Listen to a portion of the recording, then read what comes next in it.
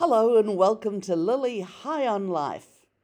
Today's interview is extra special to me because it's with my mother, Sophie Steiner. She doesn't mind me telling you that she's 87. And I'm looking forward to this interview in the light of what's going on around the world today, and also in the light of Sue Smethurst's wonderful book, Freedom Circus, that I recently read. My mother has done a testimony with the Shoah Archives, and I've interviewed her before about her personal experiences during the war as a child, coming to Australia. Today I want to interview her about her views and thoughts, which she's very happy to give at any time, about life today and about life in Australia and about coming from where she's come from and what all of that means to her as she watches things unfold today. So, Mum, welcome to Lily High on Life. Hi, Lily. How are you, darling? So, I know that you think I'm a little bit mashigger. No, you're not. You are very smart, I think. Thank you. So, what's it like coming from the background that you're coming from to have lived the life that you've led here in Australia? We arrived here in 1959, and so we've lived here a long time. 60. Do you remember those first weeks and the first year or so when we first arrived? Tell me a little bit about what it was like to come to Australia from where you'd been before. It was very strange. I thought I ended up on another planet. It was a different planet altogether. I came from the Soviet Union in 1959 when it was still Soviet Union.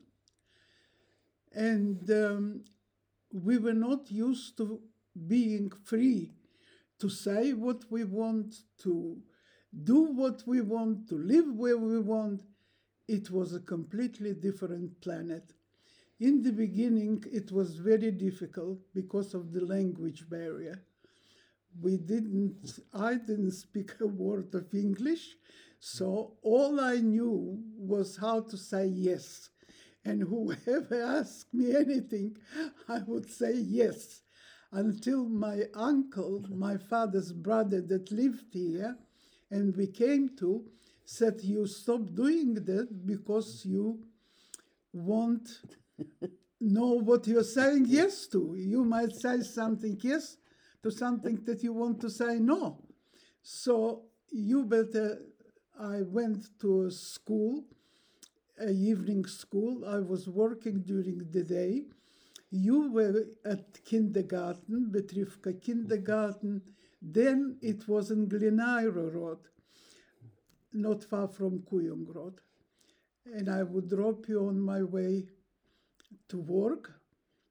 And at evening, after work, I went to school, which was the Brighton Road Primary School. And they were learning English. So that's where I ended up learning English. And tell me a little bit more about what you mean by we were afraid to say things in Russia and getting used to what you could say here. Because, it wasn't Russia, it was the Soviet Union. And we were told how to think, what to say, what not to say. And if we wanted to know what's going on in the world, my parents bought a AM, FM radio and listened to the Voice of America. So we knew what's going on outside Soviet Union, but we were not allowed to share it with anyone because somebody would knock at the door at 2:00 in the morning, take us away, and we wouldn't know where we are. How long did it take after you came to Australia to realize that you were allowed to say whatever you wanted to? It took quite a few years. My father never realized that he is in a different world. I was 25 and he was probably in his late 50s, and he still lived with the mantle of not saying what you think. And when I was telling people what I thought, he said, "You better be quiet because you never know. One day somebody will grab you at the back of your clothes, take you away, and we'll never know where you went." I said, "Dad, but that's not Soviet Union, that's Australia." I don't think that he could completely comprehend that. I got used to it very quickly. And I was talking to everybody how wonderful Australia is. And when I went to a simple milk bar and there was someone serving me, I used to ask my uncle, "She must be a millionaire. Look at everything in the shop belongs to her." I was not used to people having commodities, having a business, because everything was in the hands of the government. The government was telling you what to do, how to do, where to live, what to say, where to go. We're not allowed to move in the Soviet Union. That's what dictatorship is all about. And that's why when I see it now, what is happening in America with the Democrat Party, I think to myself, my God, they are doing it according to the communist dictatorship manifest. This is not how life is meant to be. Don't they know how lucky they are to live in a country like USA? And it drives me crazy. I know. Just going back there again, you came, I look around, we live in a nice house, our cupboards are full of food, our cupboards are full of clothes, but I remember you telling me you came here with just one blouse and one skirt, and we travelled by ocean for many months. From Genoa to Melbourne, we arrived on the 29th of July, 1959, and my uncle, auntie came to pick us up, and we were going along the beach home, and I was asking, "Where is the city? Where is Melbourne?" Because all I saw was little houses. It looked to me like a village.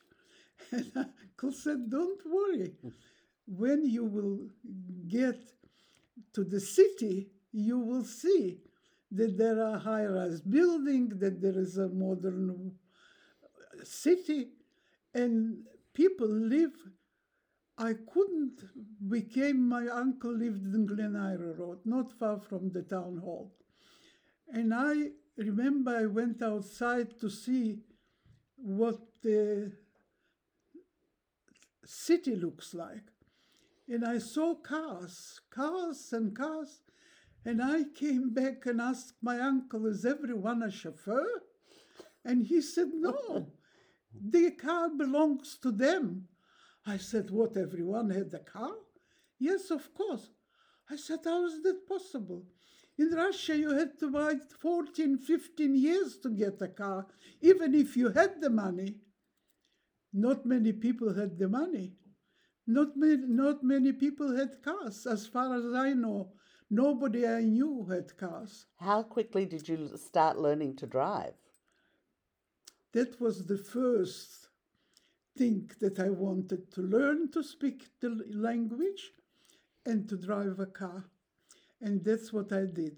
I wasn't speaking very well, but I had a guy that spoke Russian, and he was teaching me to drive. And I realized that it's not something that it's mission impossible. In Russia, if you would tell me to drive a car, I would say, oh, no, no, no, no, because it was mission impossible to have a car. But here, it was a normal thing. Everyone, my uncle had a garage. He didn't have a car. He didn't drive. But all the neighbors and everyone we knew. And I discovered that I came from a very famous town in Poland called Żelechów. And there were a Żelechowa Landsmannschaft here. And there were a lot of people because my uncle and auntie were very friendly, very Social. open house. They had, and everybody was on the weekend when they went to this beach. They stopped at my uncle and aunties, and everyone had a car. It took me a while, I think a couple of years, to realize that this is a different world that I have entered. And I was young enough to take it up very quickly. And when you first came, you really came with just one suitcase or with very little. One suitcase. For me, a very small suitcase for you. And my father had nearly nothing. And money was not something we came with either. No. How did you manage without money? I started working for Mr. Gurevich from the yeshiva. He had a little knitting factory on the corner of Glenira Road and Hotham Street. And because we lived in Glenira Road, I was walking to work. On the way, I was dropping you off at the kindergarten and walked to work. So I wasn't working full time because I had to pick you up. And I didn't know what knitwear is all about. When Mr. Gurevich came and asked me, what kind of a job do you do? I said, I play the piano. He said, I'm sorry, I can't give you that kind of job, but I have a knitting factory. If you want to learn to make knitwear, you're welcome. So when, like today, people have bank accounts and credit cards and some kind of money and money from the government if you're unemployed or if you're on a pension. What was it like, number one, to leave Russia, to travel across the world with no money? You were in, how long were we on the boat? Before we went on the boat, the first stop from Russia was to Poland. In Poland, we were waiting for a visa from my uncle here. And when we got the visa, the first stop was in Austria. And there was a Jewish the joint distribution. Joint, yeah. The joint. Yeah, the joint. And the joint gave us money. The joint gave you bananas to try, and you loved it. And So how much, do you remember how much, or do you remember more than how much? How did you use it, or how did you make sure it lasted?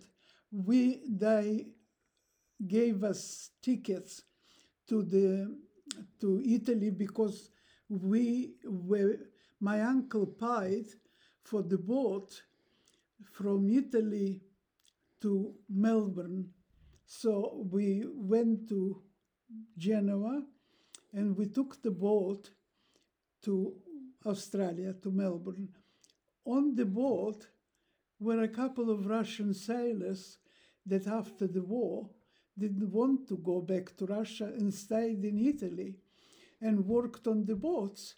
And when they heard us speaking Russian, they were in heaven, they couldn't do enough for us, especially for me. You were a young and pretty I was 25-year-old. young, pretty, and you were the center of attention. That when we stopped at different ports on the way, they took you and bought you toys. And on the boat, we didn't need the money, but we had £3 each. My father had £3, you and me. So altogether we had £9, which we didn't need to touch. When we arrived in Melbourne, that was the beginning, the £9. My father found a job right away. He was a shoemaker. He was not a shoemaker. He was making the top of the shoe. He worked on a machine, but he didn't do the sole. Other people did the sole, he did the top. And he was working for, don't remember the name, but he was happy that he was working. And I started working for Mr. Gurevich, so I was earning £9 a week. Wasn't enough, but it was enough to survive. And of course, we lived with the auntie and uncle, and they were a big help to us. And then I remember you telling me when you got your second blouse, because you would wash and dry overnight. Yeah, What was shopping like when you first realized you could buy things? We went to Target, and I saw the stuff there, and I went berserk. I didn't know what I want first. I wanted everything. I was so hungry for the stuff that I saw that I didn't know, can I have this? Can I buy this? My uncle said, you buy the whole shop if you've got the money. I couldn't comprehend. It just didn't. We were so brainwashed into that Soviet system that always went in the name of people, but it didn't do anything for people. People were suffering. People were squashed and squeezed. So not only was there nothing for people to have or to buy or to want, but you weren't even allowed to say anything or talk about anything that mattered. No, we were talking. We lived in one room. There was the flat had 3 bedrooms, so every bedroom had a family, and we shared the kitchen. And God forbid you say, my parents were warning me when I remember I was a child, don't you dare say anything in the kitchen because the other neighbors might hear and dob you into the police. So I was stumm.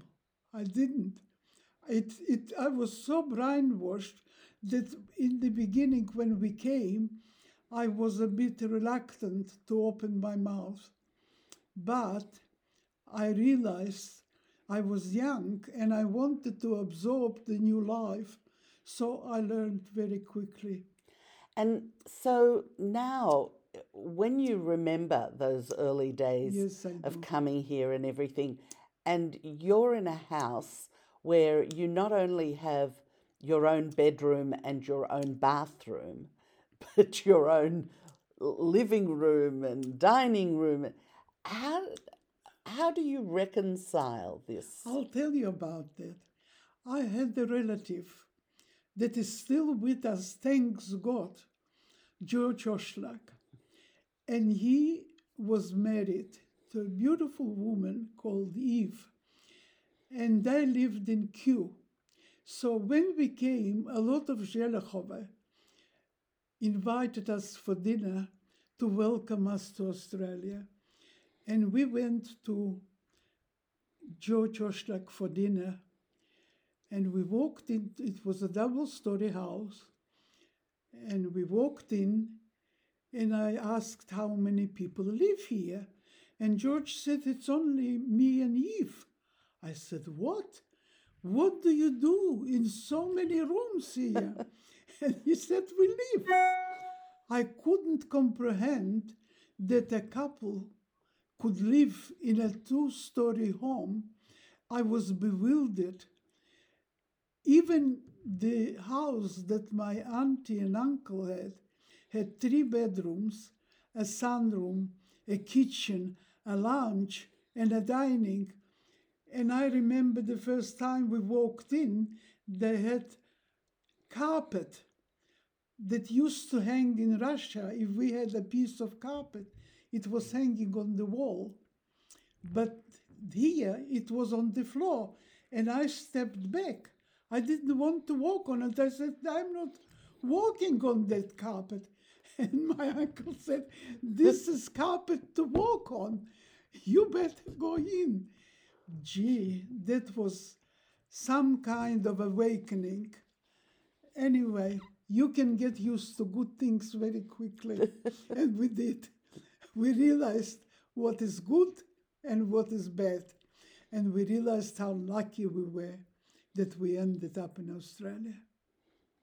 The whole concept of experiencing what you experienced, because it's not just the differences between Russia and Australia. You had some harrowing times with your mother as a child as you were going from Poland to Russia. Yeah, we were running away from the Germans. I was born in 1933. The war started in 1939. So we heard of the atrocities that the Germans were committing in other places. So my parents, because they were working class people, my mother was a dressmaker, and they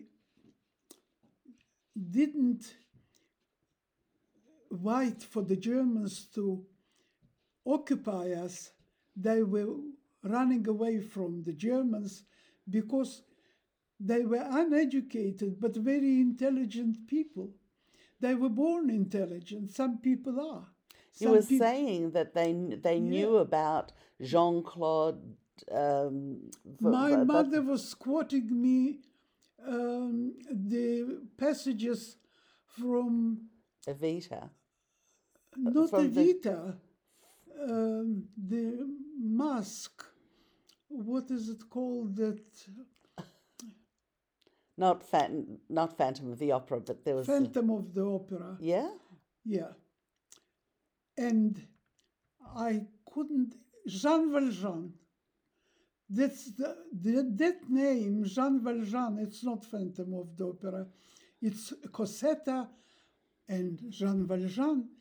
And later on, when I started reading English and I read the books, I thought to myself, my God, how did my mother, uneducated, not even going to school, the children of 10 were sent to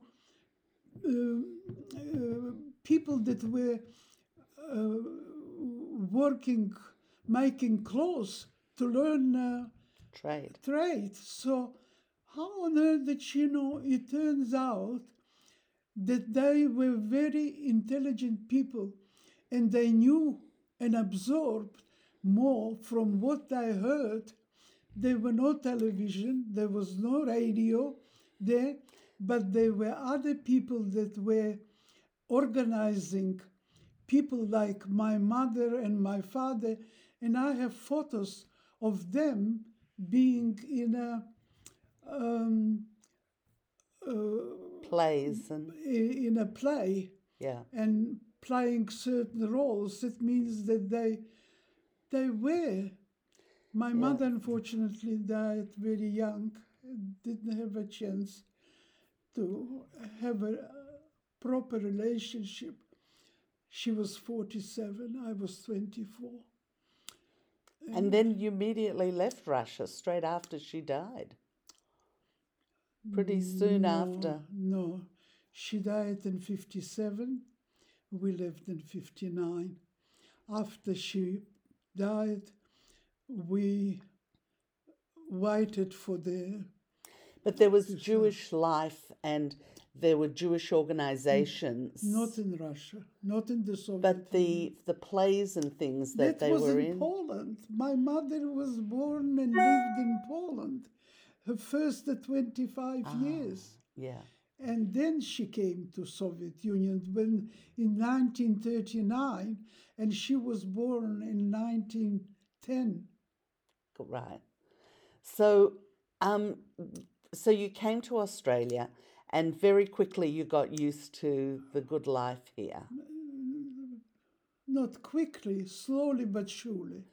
And so today, when we're watching what's happening on television, especially with the election, you've got a lot to say because, as you mentioned before, I went through you lived through the whole communist thing. Yeah, I knew what they are. They are doing everything according to the Communist Manifesto. You destroy the economy, you keep the people in fear, you make them feel that they depended on you like we are depending on then. Dictator Dan. When he dictated then, he was telling us what to do, when to go, when not. Like Paul Murray said, 25 miles is not enough, 26 is too much, 24 is not enough, but 25 is just right. And this is what dictators do. They tell you exactly what to think, and unfortunately, people let themselves be brainwashed. It must be one of the people's capable to be brainwashed. It's the fear. Even if they live with fear. So he's saving their lives. And they're not in danger of dying anyway. I know I would have gone to the protests, but I was afraid. I was afraid of being locked up and then I couldn't look after you. Well, I was afraid of the fine. Yeah. And so the fear drives you to compliance. Absolutely. But here in Australia, you never really felt that fear before. Yeah. You can do anything with fear. Once you keep the people in fear, they stop thinking for themselves. All they can think of is fear. Fear is a very powerful emotion, and that's what they're playing on. Now, the same is in America going on now. The Democrats want to turn the free America into a dictatorship. And it looks like the press, I'm surprised, they're supposed to be intelligent, educated people. Don't they know what happened in the Soviet Union? Don't they read about the revolution? Don't they read about the people that went to the gulags for nothing? Because a neighbor said that something the neighbor said is against the government, so they come in the middle of the night and they take him away and they never see him again. Yeah, they have no concept of history. They have even no concept. Even the tech giants, the owners, these young kids that own Google and Twitter and all of these things, they don't know history. They have no idea who Orwell is. They have no idea who any of the philosophers are. They just know code and they're very wealthy. Yeah. So it's they do what they want. It's like in Fiddler on the Roof. When you're rich, they think you really know. Exactly. And so these people are given powers beyond their capabilities. Yes, absolutely. And the lying, The lying is beyond belief. The lying, the whole system exists on lying. If you can't lie, you can't be a dictatorship. It starts with a lie, it lives with a lie, and it finishes with a lie. And I know that a lot of people came from Russia to Australia, to America, I'm sure that in America, for the Republicans, there are a lot of Russian Jews that went through anti-Semitism. Communism doesn't get rid of anti-Semitism. Communism encourages it. And because they need to show you that these people are the reason why you are not living well. And the reason, as always, is the Jew. That's why I am so afraid for the future generations, for my children and grandchildren. What world are they going to live in? Are they going to live in a world that I escaped? It's frightening. Yeah. Absolutely frightening. And especially, as you say, with the when the press and the media is buying in, not only buying into the lie, but is helping to disseminate it. Yeah. I am living through the bad times again. I'm too old to absorb it all, but I feel it all. But you made an interesting comment. You said, you watch the History Channel a lot and you know a lot about history. And you said, I used to sit and wonder how it was possible for these things in history to happen. Yeah. And Now I know. Now I know. It's a repetition of the history. That's how they organized the revolution in Russia in 1917. Killed the Tsar, not that the Tsar was an ideal man, but still, even his brother in England didn't want to save him. He was afraid. And what's happening with the election right now too, where everybody in the world is saying there's no evidence of fraud, and you know that there is. Common sense. You've got your own common sense. That's how they exist. They exist on lies, on denying everything that's right and true and is in front of you. But I have friends who I know are reasonable people, and they are also saying to me, Lily, he lost the election, he has to concede. And these are like supposedly normal people who are buying into the lie because they've heard it. They won't even allow for the possibility of due process. That's what they count on. They count on these people because some people They used to be called useful idiots. Yes. A lot of people have become useful idiots. The only channel that I can watch now is the Sky News, because this is the only people that telling me how it is. I don't want to watch. Channel 9 is an arm of the Democratic Party in America. Channel 9, if you watch their 60 Minutes, their specials, all their programs, it's all about Biden and the Democratic Party. And Trump means, I'm not saying that Trump is the perfect man. There is no such thing as a perfect man. But he is closer to perfect than anybody that is there in America now, especially in the Democratic Party. And I'm surprised that so many Jews that believed in democracy think that this Democratic Party is the same Democratic Party that was 50 years ago. It's not. It's a different one. Look at all these people, the left wing that came in from the other Muslim countries and putting their views and stamp on the American democracy and American Constitution. They don't like the American Constitution. And you understand the old Democrats, the old Labour movement, because are coming out of Russia. It was a Labour Party, and Labour Party was what you were used to. People of Labour and my parents, I don't come from aristocracy. I come from working class people. I grew up in a home where there was everything about working class people. And to me, it's unbelievable that people that grew up in such circumstances like America in a free country are not free thinkers. They're brainwashed. Can't you see what's going on? And it's funny to me also, you always told me that you always tip well because your mother told you. Yeah, I did. Yeah. I never opened, and even when I came to Australia in the beginning, I was afraid to say anything.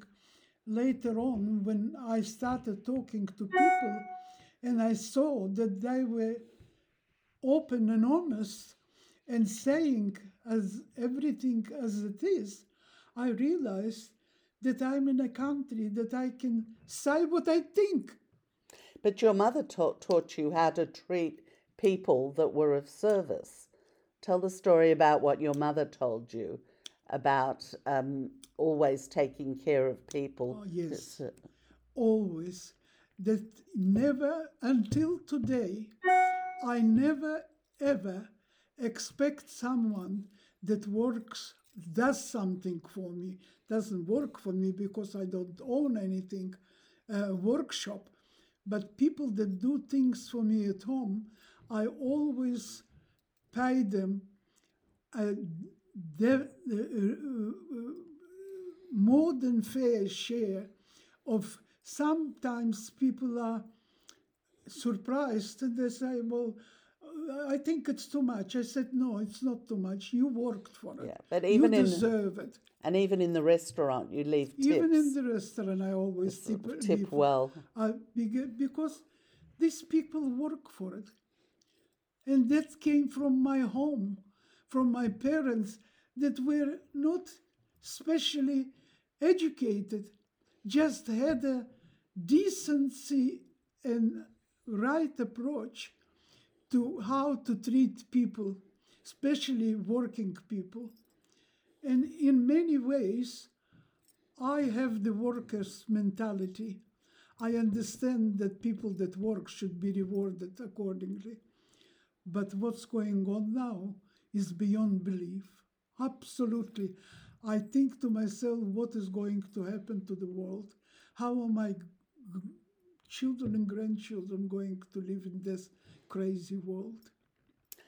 I believe it'll still be okay. You think so? I believe Donald Trump's going to be our president for the next 4 years. You are the eternal optimist, Lily. I am the eternal optimist. Okay, Lily. I tell my mother, you know what? My world is far happier than yours. So come and join me in my world. And if you don't like it, you can always go back. But I am in your world now, Lily. You did influence me a lot. I see a lot of things through your eyes now. But I still am the product of my generation. So it's difficult. You have to balance it out. And I do. I do balance it out. And life is a balance. And one of the reasons that I really wanted to interview you today is because, we take for granted, so many people take for granted what we have today and what's real and what we should appreciate. And so coming from a place where you physically lived through not just not having money, not just not having a place to live, not just where you were afraid for what was going to happen the next day, but not to be able to even think and talk about the things that were on your mind. And to have come through all of that, it's almost like a story. And so your story and your viewpoint of today from where you came from yesterday is really important. And people have no idea. We get upset if we make an appointment for a manicure and the appointment is cancelled for a day. That becomes a tragedy. Whereas really, just the fact that we can go and have It all of doesn't these become a things done. tragedy to me. No. I look at it differently. Yes. There is always another day. And so what's really important for you now? For me now, it's important that the world exists in a different way, in an honest, decent, and right way, that everybody could enjoy their freedom and not be told what to do.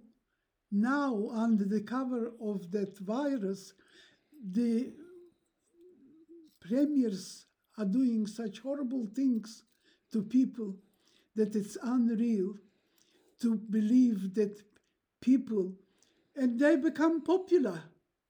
That's what annoys me the most. If people say that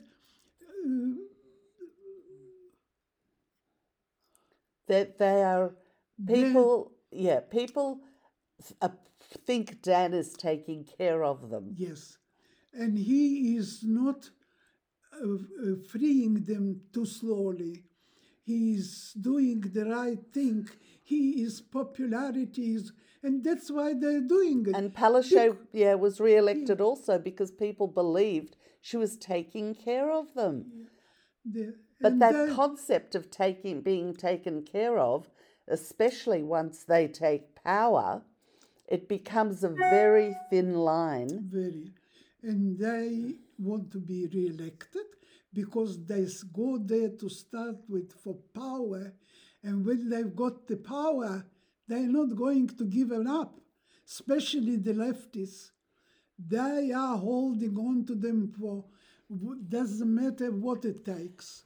And one of the most chilling lines was where Dan Andrews said, human rights are selfish. Yes. Human rights are not selfish. Human rights are there for people to be happy, not to be selfish. Everyone is selfish to a certain extent. That's the nature of a human being. You have to be a little bit selfish. But human rights is for everybody, and it's not selfish at all. Well, the thing I love the most out of everything is when you say that it's much easier to get used to the good things in life, and may there be still lots and lots more good things that we can get used to. Amen. Bis a hinderten 20. Alleweil.